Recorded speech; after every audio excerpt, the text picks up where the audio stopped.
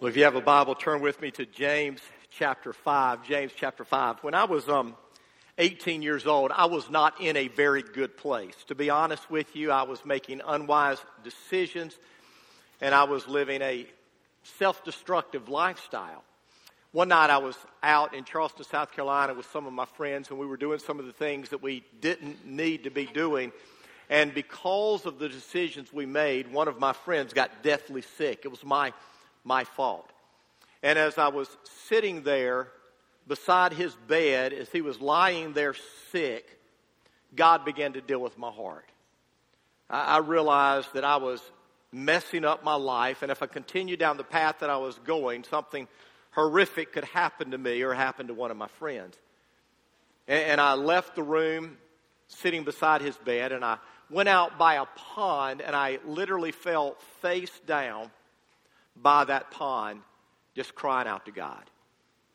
I asked God to forgive me of all my sins. I told him I was tired of running from him. I was sorry for rebelling against him. And I made a commitment that, Lord, if you will forgive me, I'll do whatever you want me to do. And after I prayed that, I felt God's forgiveness and God's grace and God's mercy in an incredible way. The next morning, I wanted to call my mom because my mom had been worried about me, and I wanted to call and let her know that I was okay. And this was before the day of cell phones, and so I had to find a landline, and I went to that landline. I called my mom, and I said these words to her. I said, "Mom, I'm okay." And my mother on the other side of the phone said, "I know." And that was a little disconcerting. Were you in the room with me? Were you hiding in the woods out there beside that pond? What was going on? And I said, "Mom, I don't understand. How do you know?" And she said, "Well, last night I couldn't sleep and I was praying for you. And around 2 o'clock, God spoke to my heart. And God told me that you were okay. And so I know you were okay." I am so thankful for a praying mother who never stopped praying for me. Let me fast forward several years. I'd answered God's call to preach. I was in graduate school preparing myself for the ministry, and I was pastoring my first church. I was only 22 years old. I was a young guy, didn't know anything, and we brought this speaker into our church. His name was Pat Perry. He was an evangelist, and Pat was a really good and gifted evangelist, but more than that, Pat was a prayer warrior. Pat prayed for 1 to 3 hours every single day. And after I met Pat and got to know Pat, Pat committed to pray for me and to pray for my wife, Sherry. After we were together that week, he said, "Rocky, I want you to know that every single day I'm going to be praying for you and for Sherry." And every time I saw Pat after that, I would see him several times a year. Every time I would see Pat, he would say, "I want you to know I prayed for you and Sherry this morning." After Jonathan was born, he added Jonathan to that list. And when I would see Pat, he would say, "Rocky, I want you to know that I prayed for you and Sherry and Jonathan this morning." When Mary Beth was born, he added Mary Beth to the list. And when I would see him, he would say, "I want you to know I prayed for you and Sherry and Jonathan and Mary Beth this morning." And it went on through each of our children. I am so thankful that I had a friend who committed to pray for me and my family every day. And that's what we're going to talk about this morning, praying for one another. We're in week 4 of a 9-part series trying to figure out how we are to live in relationship to one another as part of the family of God. And we've already discovered that we are to be devoted to one another. We're to be committed to one another. We're not to give up and step out on people. We're to stay with people in the good and the bad, in the good times and the bad times. We discovered that we are to encourage one another. That word means to lift up. We're not to tear down. We are to build up. Last week we discovered that we are to accept one another. And it doesn't mean we accept everything that every person does, because Jesus didn't do that. But the passage says we're to accept one another in regard to disputable matters. And there are disputable matters in life. There are things where you and I can disagree on in regard to our personal preferences and our personal convictions. But these things aren't biblical rights and wrongs. But today I want us to talk about what I believe is probably the most important of all. And that is to pray for one another. Because when you pray for another person, you're taking their hurts and their pains. You're taking their needs and their problems. You're taking their struggles before Almighty God. And only God has the power to intervene and change any and every situation. You see, there may be someone who can step into your life and help you with a financial need, but they're not going to be able to help you with every financial need. And there may be someone who can step into your life and help you with a medical need, but there are some medical needs that are beyond the ability of medical people to take care of. But what we need to understand is when we go before God for other people, we are going to the only being that has the power to change any and all situations. Samuel Chadwick, who was born in 1860, said this. He said, the one concern of the devil is to keep Christians from praying. He laughs at our toil, he mocks at our wisdom, but he trembles when we pray. Evan Roberts, who was a revivalist who was born in 1878, said prayer based on God's word is the only weapon that is effective against Satan. Mark Batterson, who is pastor today of National Community Church in Washington, D.C., has written a book called Prayer Circles. And in that book, Prayer Circles, he says this: in the grand scheme of God's story, there's a footnote behind every headline, and that footnote is prayer.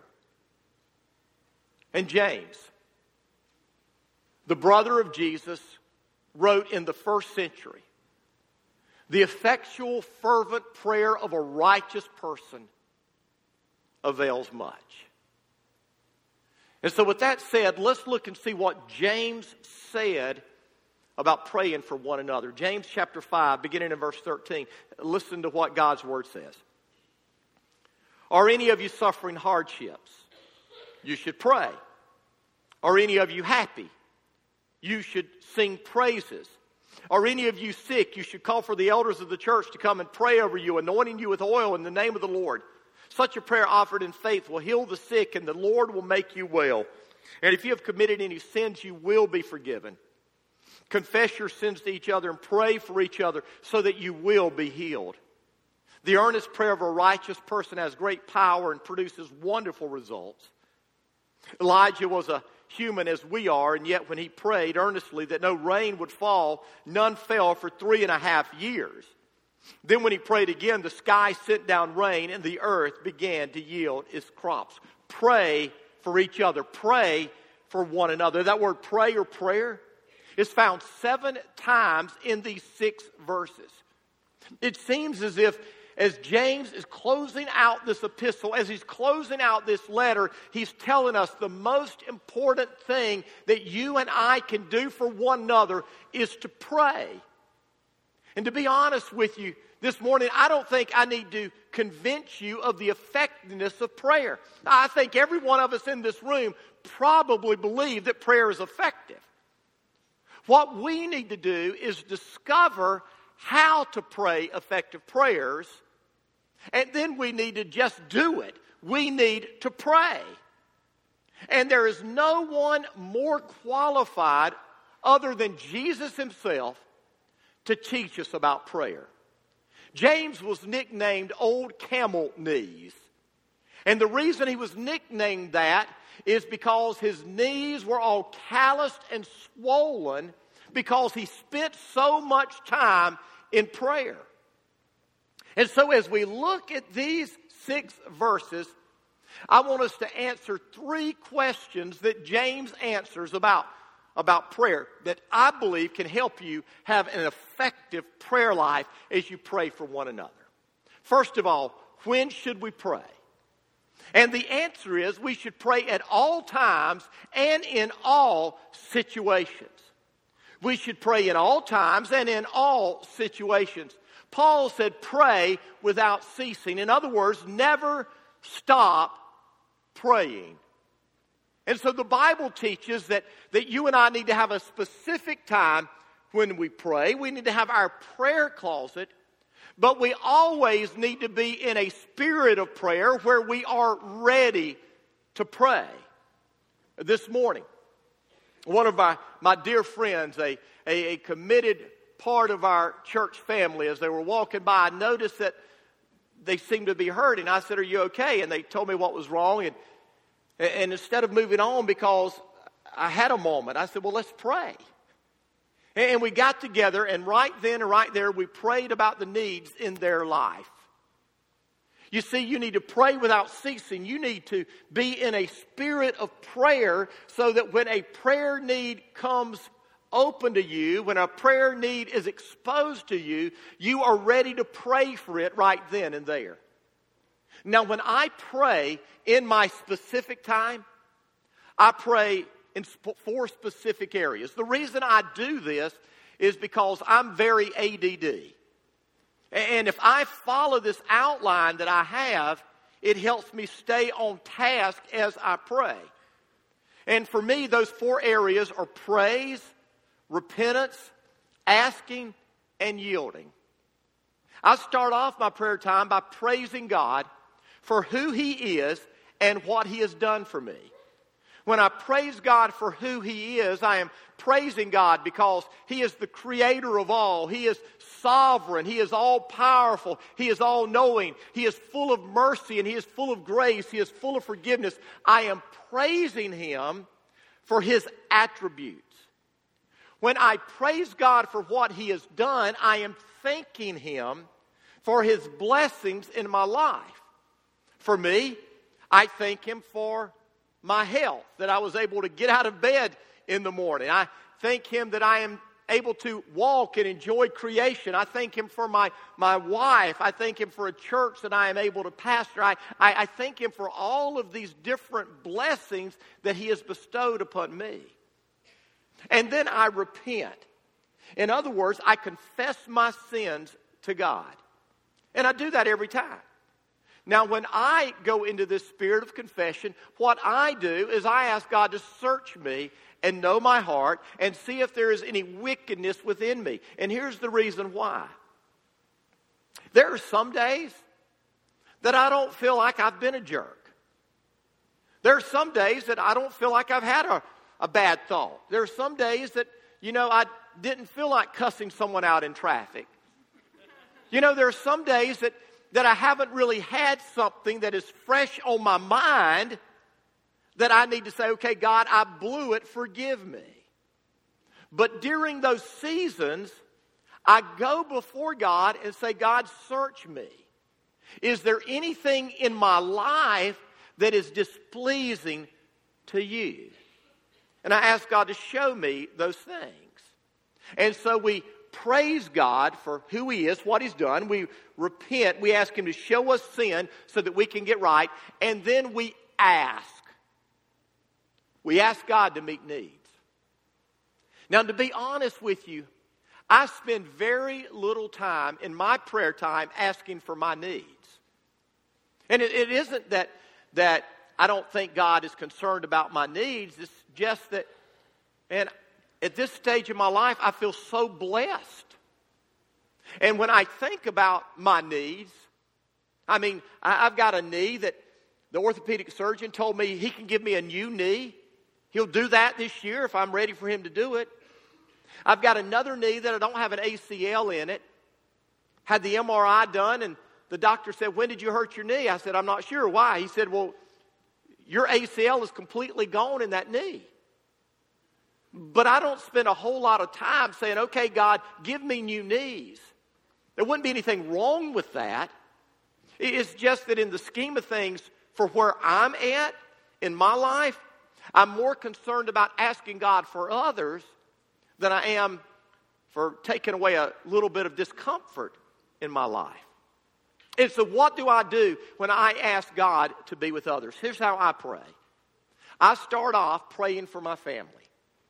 And I begin with my wife. I ask God to keep her pure. I ask God to keep her safe. I ask God to bless her life. And I go through and I intercede for my wife. There are specific things that I pray for her for. Then I go to my children. And I pray for Jonathan and Christy, my oldest, and his wife. And I ask God to bless their ministry, bless their marriage. And I pray specific things. And then I pray for their children, Gracelyn and Azariah and Aria, a little 2-year-old that they have legal custody of. And as I'm praying for my grandchildren and Aria, I'm praying that God would help them grow physically healthy. I'm asking that God would keep them mentally and emotionally healthy. I'm asking God that God would protect them spiritually, and that at an early age they will come to know Jesus in a real way and they will love Him with all of their heart. And I go through each of my children and I'm praying for that. And so you pray for needs, for your family. Once I pray for my family, then I pray for our staff. I pray for our staff and their families by name pretty much every day. I'll pray for Scott and Tracy Creed and their kids Jessica and Garrett. And Jessica's about to graduate from college, and she's into that point where she's looking for that job that God wants her to do. And I'm praying that God to give them wisdom. I pray for Steve and Karen and their kids by name and specific needs. I pray for David and Lori and their kids by name. I pray for Travis and Andrea and their kids. I pray through our staff, for Robbie and Holly and all of our staff, and I pray for their needs. And then after I pray for their needs, and by the way, let me go back to this, because as I'm praying for my family, after I've prayed for my kids and my grandkids, I pray for my parents. I pray for Sherry's parents. I pray for my brother and his kids and my wife's sister and her kids. You say, why do you spend time doing that? Because prayer changes things. That's why. After I pray for our staff, I begin praying for specific needs in our church family. You say, Rocky, do you pray for me every day? Well, no, I don't pray for you every day. And it's not because I don't want to. It's because, goodness gracious, I really would be in prayer pretty much all day if we're praying for everybody. But there are some of our church family who have confided in me about things going on in their life. And those who have confided in me about things that are going on in their life, I am bringing those things to the throne of God every single day. I'm asking God to intercede and intervene. I'm asking God to heal. I'm asking God to convict, whatever that may be. And then I pray for our nation. I pray for our president, our elected officials. I pray for revival in our land. Then I pray for our missionaries. I pray for Devaraju, our church planter in India. I pray for the Yusis that are going to be with us in about a month. I pray for the Suttons. I pray for each of our missionaries by name and unreached people groups. And then I start praying for other needs. Now, why do I do that? Because the Bible says pray for one another. This is serious stuff. It's not just something that we do to check off a box. It's not just some exercise we're going through because God says we do it. No, prayer changes things. Prayer takes us into the presence of God, and prayer unleashes the power of God. Listen to me. God doesn't move in response to need. If He did, there wouldn't be any needs. God moves in response to prayer. That's why it's so important for us to pray. And so we praise God, we repent, we ask, and that's where we spend our time interceding for people. And then we yield to God. Now, James gives us 4 specific examples of when we should pray. And he says when someone is suffering hardships, we should pray. That word hardship or trouble there literally means to suffer misfortune or distress. It can describe times of internal distress brought on by external circumstances in our life. These hardships could be financial, they could be relational, they could be work-related. The fact of the matter is, Christians are going to have their share of hardships. The Bible says that Jesus said in John 16, in this world you will have trouble, you will have hardship. You see, the question isn't, are you and I going to face hardships and troubles? The question is, when we face them, are we going to grumble and complain? Are we going to indulge in self-pity and worry? Or are we going to pray? Now let me point something out. Prayer doesn't assure that the trouble will go away. But what prayer does is it assures us that God's going to be with us in the midst of our trouble. And can I tell you something? When you experience the presence of God in a powerful way, the trouble you're facing, no matter how difficult it may be, begins to wither. Because you're so overwhelmed by the presence of God. So we pray for people when they're facing hardships. We pray for people when they're experiencing joy. That's what it says here. We pray for one another, not just in hardships or trouble, but we pray for people when they're on the mountaintop, not just when they're in the valley. You see, when times are going good, oftentimes we forget God, don't we? I mean, when times are bad, man, we're just crying out to God, and if God doesn't answer immediately, we fuss at Him. But when everything's going our way, we kind of forget about God until the next season of hardship comes. And yet the Bible says that when we are experiencing joy and happiness, we need to sing songs of praise to God. Now, for some of you who are musical, you can do that in an incredible way as you pray. I mean, you can go into your prayer time and you can just sing. For others of you, like myself, God would rather you just speak. And so what we do is we get those attributes of God and we just praise Him for who He is. That's what we do when we sing these songs of praise to Him. And can I tell you, praising God changes things. Again, it doesn't always change your circumstances, but it changes who you are. I love Psalm 13. In Psalm 13, David is in a pit. And historians are conflicted about what was going on in David's life at this time. But David says in Psalm 13, how long, O Lord, are you going to forget me? Forever? How long are you going to turn your back on me? Until I sleep the sleep of death? How long are you going to let my enemies overwhelm me? David wasn't in a very good place. And yet this is what David said in the next words. He said, yet I will trust in you. I will sing praises to your name. You see, when we go to the Lord praising Him, rejoicing, it does something. And so as we pray for people, we don't just mourn when they mourn, we rejoice when they rejoice. So we pray for people when there's hardships, we pray for people when there's joy, we pray for people when there's sickness. That's what he said in those next verses. He said, if any of you are sick, you should call for the elders of the church to come and pray over you, anointing you with oil in the name of the Lord. Such a prayer offered in faith will heal the sick. Now, this verse right here has caused a lot of confusion in a lot of people. And so, though we don't have time to jump into it and delve into it in detail, let me just give you a couple of assumptions if I can, okay? First of all, this assumes that believers get sick. Would you agree with that? He's saying if you're sick, what are you supposed to do? So this assumes that you're going to get sick. Listen very carefully.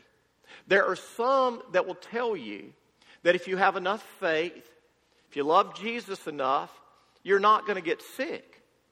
I had a roommate in seminary that was from a different perspective than I was, who said that if you believe God and trusted God, then you're never going to get sick. And I said, so what happens when you die? He said, well, you die healthy. I said, nobody dies healthy. You die because you're not healthy anymore. Understand, we live in a fallen world.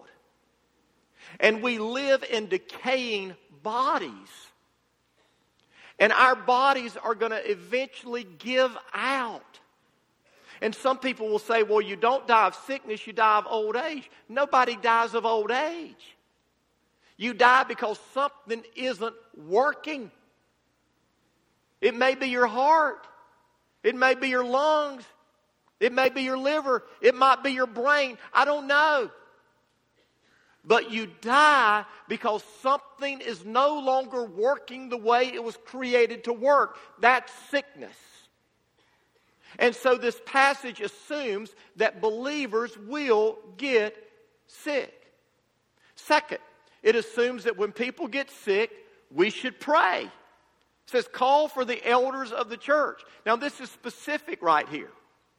This is saying when you get sick and you want someone to pray for you about that sickness, you need to take the initiative. Did you hear me? And so if there's a sickness in your life that you want other people to pray for, you need to take the initiative. Now, that doesn't mean that if I find out you're sick and I pray for you, I'm sinning. I'm not. It's just saying that you need to take the initiative. And it says when you're sick, you call for the elders of the church. Now, who are the elders of the church? The elders of the church are the pastors, right? The elders of the pastors. And so this is assuming that you're a part of a church. And so understand, it is vital. It is vital if we're going to do these one another's that we are actively engaged and involved in participating in a local church. And so when you get sick, call for the elders of the church. They will anoint you with oil. You say, Rocky, will you anoint me with oil? Yeah. WD-40, 1040, olive oil, whatever. The point here, listen, I have oil in my office. I'm not making fun. The point is nothing supernatural about the oil. And some people say this oil is speaking about the modern medicines of the day. Others say no. To be honest with you, we can't know. But what you need to understand is there's nothing supernatural about the oil. The anointing with oil is the step of faith. It's saying, God, I'm turning this sickness over to you and I'm trusting you. And then notice what it says. The prayer offered in faith will make the sick person well. Praise God. God heals. Amen. He heals today. Now, if you want to pray for my knees, for God to give me new knees without surgery, I'll be happy for you to do that. Start it today. But I'm not going to petition you to do that. But hear me. If I get cancer, I'm going to say, pray for God to heal me. I mean, I'm ready to go to heaven, but I'm not ready to take the next bus. And it's not because heaven isn't a wonderful place. It's a great place. I'm really excited about the possibility of experiencing the presence of God. It's just that, man, I really want to see my grandkids grow up a little bit. And Sherry and I, we're getting closer to retirement. And I got to tell you, I mean, I'd get bummed out to know I'm getting close to retirement and then die. I mean, that'd stink, wouldn't it? I mean, 2 years out. Now I'm going to die. My wife's going to enjoy all that retirement money. Go for it, babe. The point is, if I get sick, a sickness unto death, I want you to pray for me. I want you to anoint me with oil. I want you to do everything you can to petition God to heal me. But here's the deal. Sooner or later, I'm going to die. Sooner or later, you're going to die. And for those of us who are believers, you know what we know? We've ultimately been healed. Because there'll be no more sickness, no suffering, no sorrow or pain. Death will be destroyed and disappear. Amen? And so we pray for people who are in hardship. We pray for people who are experiencing joy. We pray for people who are sick. And we pray for people who are caught up in sin. And to be honest with you, I spend a lot of time doing this. Get a little bit transparent. Some of y'all that know me know this, but I have a son that isn't living for the Lord. And any of you who love Jesus, who have a child that's not living for the Lord, you understand that that's the most painful thing in the world. And you feel helpless. You want to rescue them. You want to deliver them. You want them to live in the light of God's grace and mercy. You want them to experience the purpose He's created them for, and yet they're not. And so every day I'm praying for this son of mine that he will be convicted of sin and his need for righteousness that comes from Jesus, and that there is a judgment. I pray that the blinders will come off of his eyes and he will see that the joys and happinesses of this world will never fully satisfy. And I'm praying these things. Why? Because in the end, hear me. In this world, you're going to have tribulation. But take joy, Jesus has overcome the world. In this world, we celebrate with others as they're experiencing joys because we do that as a family. In this world, we pray for those who are sick and we trust God for healing. But ultimately, we know that death is around the corner for each and every one of us. But here's the thing. If people are caught up in sin, they're never, ever going to experience life the way God created them to. And so even though all of these other things are important for us to pray for, we should spend a lot of time praying for those who are caught up in sin. Now, those are 4 things that James gives us that we should pray for other people for and for ourselves. But that's not an exhaustive list. James has just given us an example. I want you to listen to what Paul said in Philippians 1. This was Paul's prayer. Listen to it. He said, I pray that your love will flow more and more, and that you will keep on growing in knowledge and understanding. For I want you to understand what really matters, so that you may live in peace and blameless lives until the day of Christ's return. May you always be filled with the fruit of your salvation, the righteous character produced in your life by Jesus Christ. Colossians 1 verse 9 and following, listen to what Paul prays.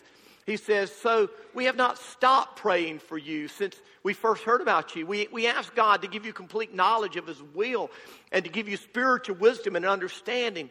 Then the way you live will always honor and please the Lord, and your lives will produce every kind of good fruit. All the while you'll grow as you learn to know God better and better. We also pray that you'll be strengthened with all His glorious power, so you will have all the endurance and patience you need. May you be filled with joy, always thanking the Father. He has enabled you to share in the inheritance that belongs to His people who live in the light. Here's the point. We're to pray for our brothers and sisters in Christ, and we're to pray for them about every issue of their life. And so my question for you is this. Are you spending time praying for the family? Here's the second question James addresses. What kind of person can pray? And the answer is prayers for regular people. People just like us. Verse 17 tells us that Elijah was a man just like us. I'm afraid all too often we have this idea when we read the Bible and we see the exploits of these men and women of faith. We think that these were some kind of spiritual superheroes that were jacked up on spiritual steroids. And we think to ourselves, I could never do the things that they did. I could never make the difference that they made. And yet it says right here that Elijah was a man just like us. He was a regular guy. It doesn't matter what your education is. It doesn't matter how eloquent you are. It doesn't matter how long you've been a Christian. You can take requests to the throne of God as passionately and as powerfully as anybody else. Elijah prayed for 3.5 years and it didn't rain. He prayed again and the heavens opened and the grounds produced crops. He prayed and fire fell down from heaven. And yet Elijah was a man just like us. Who can pray? Well, I can pray. You can pray. We all can pray just as effectively as James, just as effectively as Elijah, or anyone else that we read about in Scripture. But here's the final question we need to answer, and we're going to hit this in about 2 to 3 minutes. How can I pray effectively? Well, James answers that question in this book. I want to give you 4 things. First of all, if I want to pray effectively, I've got to ask. James chapter 4, verse 2, it says, you don't have what you want because you don't ask God. Now that sounds simple, doesn't it? But the truth of the matter is, oftentimes the reason our prayers aren't answered is because we don't ask God. Remember, God doesn't move in response to need. God moves in response to prayer. Don't think just because you have a need, God's going to step in and meet that need. If He did, not a single believer would ever have a need. God moves in response to our prayers, so ask. Second, I must have the right motive. James 4 verse 3, when you ask, you don't get it because your motives are wrong. Why am I asking God for my request? Is it because I really have this need, or is it a selfish request that I'm asking of God? There are times in my life that I've gone before the throne of God asking God for something, and I had to take that request off the table because I realized that it's kind of selfish. So check your motives. Here's what I know. If your prayers are most often directed toward the needs of other people, they're not going to be selfish. If your prayers most often are directed to what you need, there's a good chance that you're praying a lot of selfish prayers. So ask God about your motives. Third, I must pray from a position of righteousness. James chapter 5, verse 16, the earnest prayer of a righteous person has great power and produces wonderful results. Let me say that again. The earnest prayer of a righteous person has great power and produces wonderful results. You see, if I'm going to have an effective prayer life, a powerful prayer life, I've got to pray from a position of righteousness. Now, what does that mean? Well, the Bible says that my righteousness is but filthy rags. The Bible says there is nothing righteous within me on my own. And so if I'm going to God in my own righteousness, I am never putting myself in a position where God's going to answer my prayers. I need positional righteousness. And the only way I get that is to go to Jesus and let His righteousness be added to my account. In other words, I have to humble myself before God, acknowledge my sin, acknowledge my lack of righteousness, my need for a Savior, believe that Jesus Christ died on the cross and rose from the grave for my sin. You say, Rocky, are you saying that God doesn't hear the prayers of non-believers? What I'm saying is God can do whatever God wants to do. But God has said that God answers the prayers of His children, those who know Him. Now, sometimes God rains on the just and the unjust. Sometimes God pours out His blessings on the good and the bad. God can do whatever God wants to do. But understand, if I am in Walmart and I hear a little child call my name next week, and they bring me a toy, and they want that toy, if it's Matt Clary's children, I'm going to say, you got a wonderful dad. Go to him and ask him. I'm sure he wants to buy that. But if it's Noah or Asher who are going to be with us this week, I'm going to come here, baby. Papa's got this. Because they're my kids.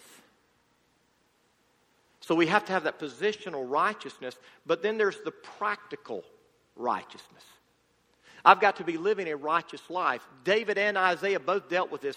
David said, if I had sin in my heart, the Lord would not have heard me. In other words, if I'm living with unconfessed sin in my life, it will keep God from hearing.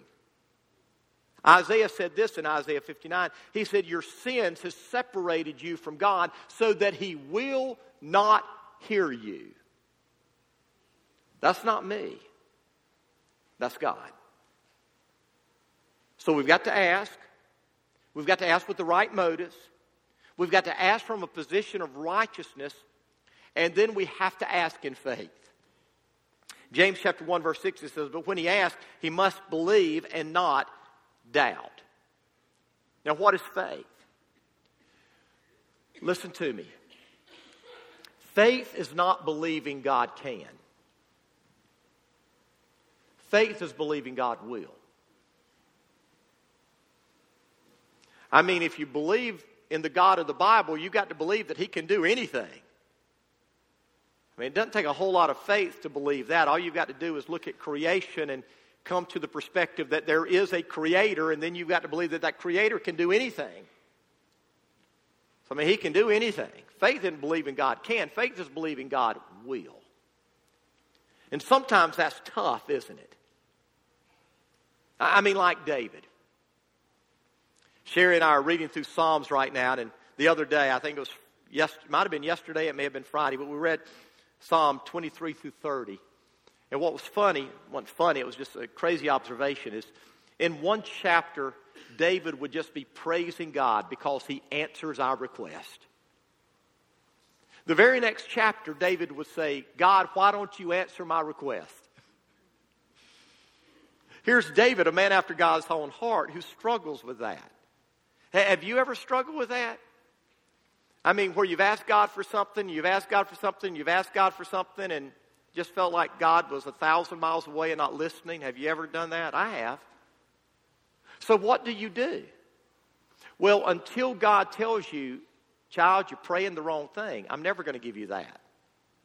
And God can tell you that. God can tell you, you're not praying according to my perfect will for your life. I'm not going to give you that. It will hurt you, will create pain for you. No, I'm not going to do it. And God will speak to you at times and tell you that. And that's when you say, okay, God, I'm taking that one off the table. But until God shows you to quit praying for something, you pray and believe. Who but knows that your breakthrough is right around the next corner? And you stop praying right before you got to the corner. You've got to pray in faith, believing not only that God can, but until God tells you otherwise, you've got to pray in faith, believing that He will. Don't give up. Trust Him. Praise Him, even when you don't see. And that's what we're to do for one another. We're to pray for one another. And if prayer puts us into the presence of God, who of us wouldn't want to pray? And if prayer connects us with the power of God, who of us wouldn't want to pray for people we love and care for? Pray for one another. Oh, dear friend, make it a habit to pray for one another. That's why you're in your life groups. So you can build these relationships, so you can get into one another's lives, so you can better know how to pray for one another.